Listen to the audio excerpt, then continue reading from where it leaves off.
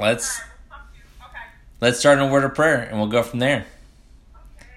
All right. Dear Heavenly Father, we just thank you for this day. We thank you for your love, mercy, and your grace. We thank you for this time. Lord, we just thank you for patience and perseverance, that we didn't give up just because something was difficult.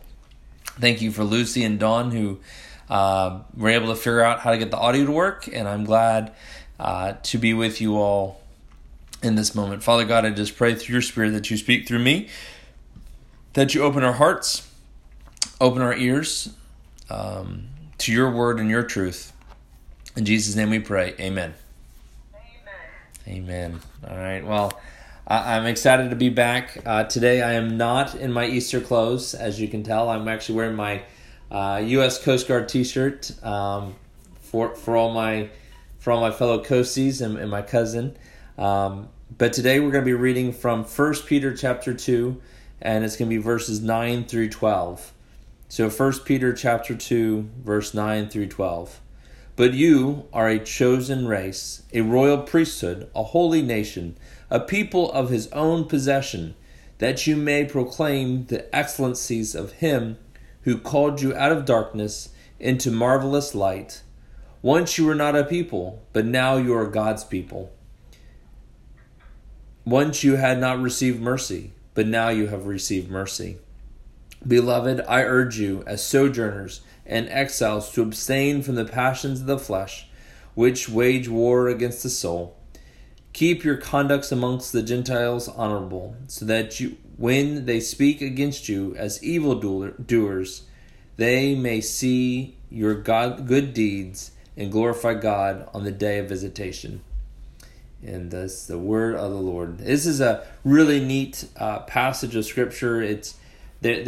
Peter has now shifted from talking us as living stones to talking Jesus as the living stone, the cornerstone, and now he's pulled it back to us, you and me. Now, specifically, this letter was written to the Jews that were dispersed throughout the Roman Empire.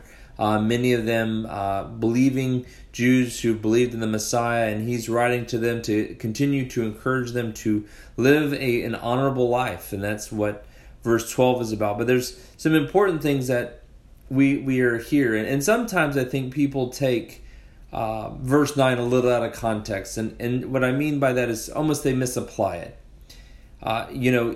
Peter is encouraging them as a chosen race, not because that they're better or more suited for battle or more intelligent or more beautiful, but truly that as a chosen race, that God has set them aside as a group of people that he wants to show his love, and he has given his statutes, and he expects a lot of them.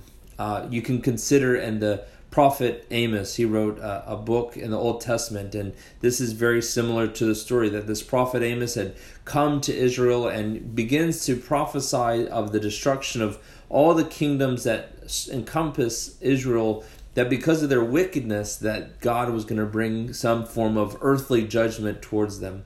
But lastly, right at the end of it, you can hear the Lord say that Israel, you yourselves have abandoned your first love, because ultimately that you've known better, that because you've known the will of the Lord and you know the statute of the Lord, that you know better. And so we as Christians have the same benefit. We have been given the Holy Spirit to give us the truth and to lead us into righteousness. We've been given the Word of God to be our encouragement, and because of that, God is in relationship with us, and like good children, he's going to hold us more accountable. Not that we should elevate ourselves over others, but that we should consider this a great opportunity, and a great opportunity for others. We should always consider that God is calling his people to him. And even in this season, while we seem to be isolated in our homes, that more than ever people are reading the scriptures and praying and watching sermons and really seeking God. And that they are truly trying to figure out what it means to follow after Jesus. And I think that's what is for us, is that we have this opportunity to connect with God. That we as a chosen race and a priesthood, a holy nation, all these things that Peter is writing is a means to set us apart, even to say a people of his own possession. And this is a declaration of how much God loves you and me, that he has done this for us, that we can connect with him. And so it's not just that we are called out just to be elevated, but ultimately that it's called out for a purpose, so that you and me can proclaim the goodness of God, right? That we can proclaim the excellencies of him, right? That we can proclaim the goodness of God, the love of Jesus, the mercies of the Father, but along with his holiness and his goodness. And that these are things that we should be considering, because it is Christ who is this marvelous light that we have been called to stand in. And that's just something we should remember, because there's not a scripture throughout the New Testament, and definitely not in the Old, in which tells us to boast or to be glad or to exalt ourselves, but it's always to act and live in a way of humility and grace and peace towards others, that Paul says we should consider others greater than ourselves. So here too, in this passage, we are being called to live in a way that proclaims the goodness of God. Right? And in verse 10 it says, "And once you were not a people." We were all lost people. This is a theme in the book of Hosea, which was another prophet, and he had two children. One was no mercy and the other was not my people.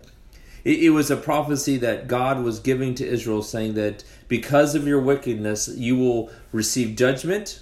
So that's the opposite of mercy. And you will be abandoned as a people. You will no longer be my people. And so it comes to recognition of our minds of that story, that there was a pushing out that God did, but not an abandonment. He allowed them to behave in their own way, but eventually would call us home. And this is the second half of this verse, right? But now you are God's people. How are we God's people? Well, we're God's people because of what Jesus has done.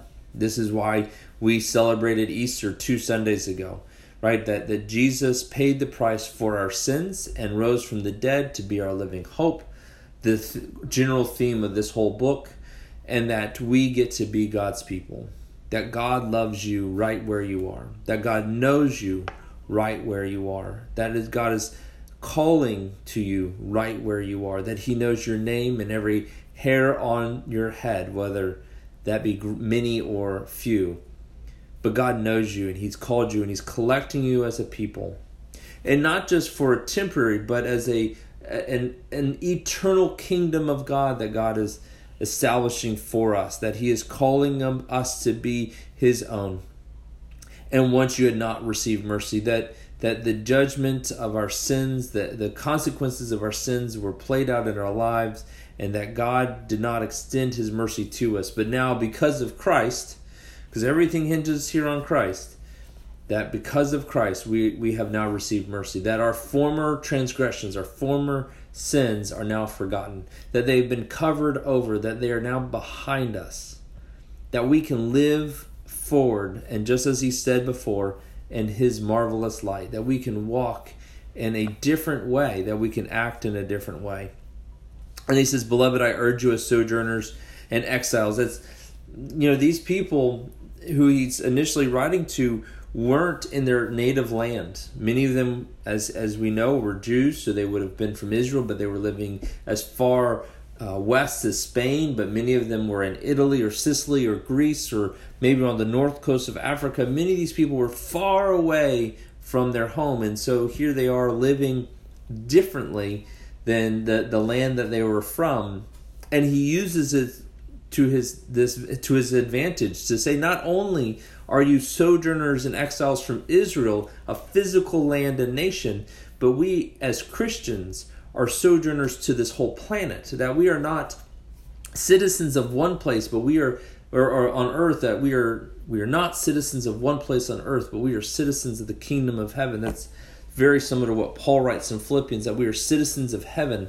And this is, I think, the same encouragement, that we, as people who are set apart, who are just happen to be dwelling in a different land, that we are so careful to abstain from the passions of the flesh.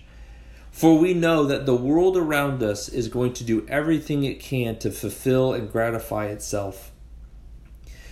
That it is the fleshly desire to be satisfied. I haven't met many people who like pain. And I don't think that even in the pain that they might inflict upon themselves is there truly an enjoyment, but it's some kind of twisted sensation that they're receiving. But for most people, we don't like pain, and so we do things to satisfy. We don't like to be lonely, so we seek comfort. We don't like to be tired, so we seek energy. We do not like to be in pain, so we seek comfort. But in the flesh, in the desires and the passions of the flesh, when we follow that, it does wage war on our souls. I don't know about you, but I know very often for me that when I find myself in temptation, or I find myself in sin, when I go down that path, that there's something here in my heart that seems not right. Something that here inside of me just seems to go, Joshua, you know better. This isn't the way to go. You should turn around. You need to stop right now. You know, and not in a condemning or shameful way, but in that encouraging and uplifting spirit that says, Josh, there's a better path for you. God, Josh, there's a better plan. Josh, you know this is going to hurt. And I think that's truly what Peter is trying to encourage the writers here, is that we do not live in the passions of the flesh, but we live differently from this world, because the world doesn't know better. You know, Paul writes in Romans 1 that God has handed man over to their debased thinking, so their sinful thinking, that their dirty thinking, that they almost can't help themselves, that they've been given over to it. And thus, that's why Peter writes, keep your conduct amongst the Gentiles honorable. That we should be living differently. We should be living set apart.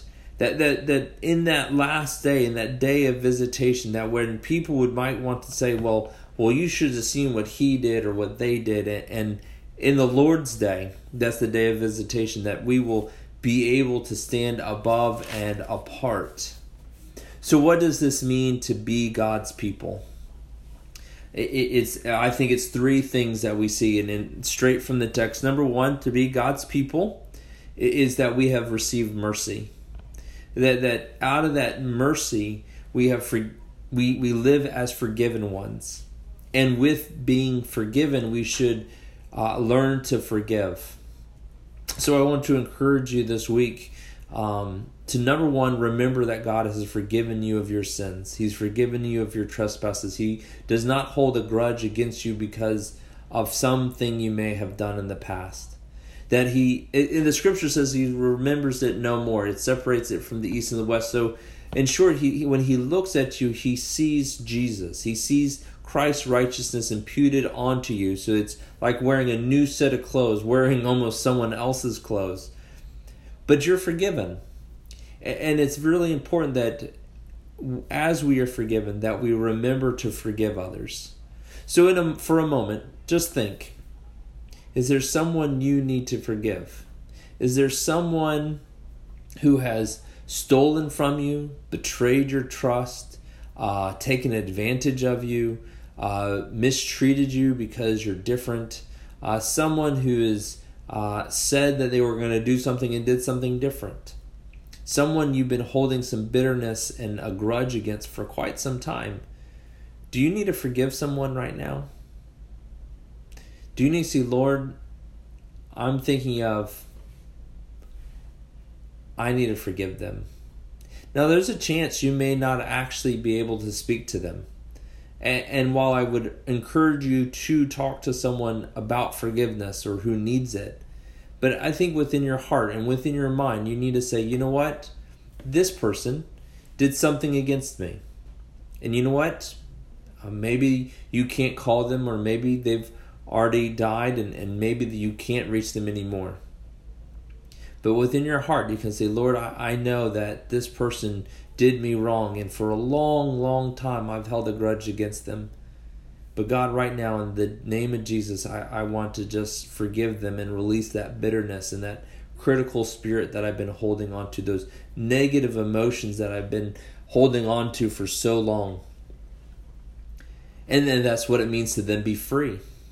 Right? Jesus says where the Spirit of the Lord is, there is freedom. Actually, that's Paul's word. Jesus says, for whom the Son sets free is free indeed. But I think they both mean the same thing. So for whom Jesus has set free is truly free indeed. There is no bondage of slavery. But as Paul says, where the Spirit of the Lord is, so where the Spirit of Christ is, there is freedom. And we should walk in that freedom, not in liberty to sin, but we should walk in a way in which the world can see the change in us, that we are not bound anymore to the wages of sin. The other thing that it means to have mercy is to know that we love others as Christ loved us. We already mentioned forgiveness. That's one of the greatest ways that Christ has shown us his love. But the second is he set an example. He walked a life differently and was that loving, kind, unconditional loving example for the world. He ultimately sacrificed himself for us. Again, we just look back to Easter, that he bore our cross. He carried our sins. And lastly, he was a servant. Jesus served. Jesus took off his clothes, put on the towel, grabbed the basin, and washed his disciples' feet. It takes a lot to be a man to get on your knees and wash someone else's feet. Now, I'm not encouraging you to go to your neighbor and take off his shoes and wash his feet. That might start a fight, so don't do that. But how is there a way that you can serve the person in your room today? Is there something you can do to serve one person like Jesus served us? Is there something that the medical staff or the cleaning staff or the cook staff or whomever, the activities staff, is there some way that you can serve them? Is there a way that you can show them love? Is there a way that you can do something that shows Christ within you, to know that we are different? Because the one thing that the world seems to be lacking right now is love. That so many of us are so selfish, self-seeking, so self-deserving, that we seem to take from others before we ever give.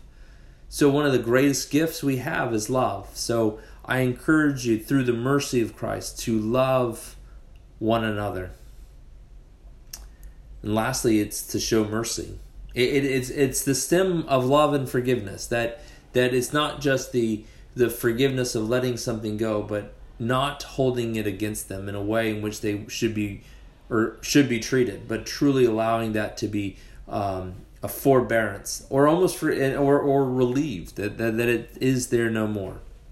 The second thing that it means to be God's people is that we belong to a different kingdom. Just like I said earlier, that Peter is writing to these people who aren't in Israel, that they are throughout the Roman Empire. But he's calling them to live differently. And you and me, brothers and sisters, that as Christians, God has established his kingdom in heaven. And one day that kingdom of heaven will come and be on earth, and we will dwell in it forever. But the laws and the rules and the leader is different from this nation and all the other nations on this planet. I'm not saying that we set out to be anarchists and to rebel against the establishment, but it's a greater picture of thinking that we begin to look at what the kingdom of heaven is all about and how you and me can live differently in this kingdom. That we ought to live differently in this pure place, because as Revelation says, that there's no more tears, no more suffering, no more pain, no more disease. That all the sins and all the consequences of sin will be removed, and will live in pure light, this marvelous light. Number 2, we then have a different kind of leader. I will not speak ill of any national or state or government leader. I do believe in the season they are doing their best. That I would not want to bear the burdens that they have to make the decisions they have had to make.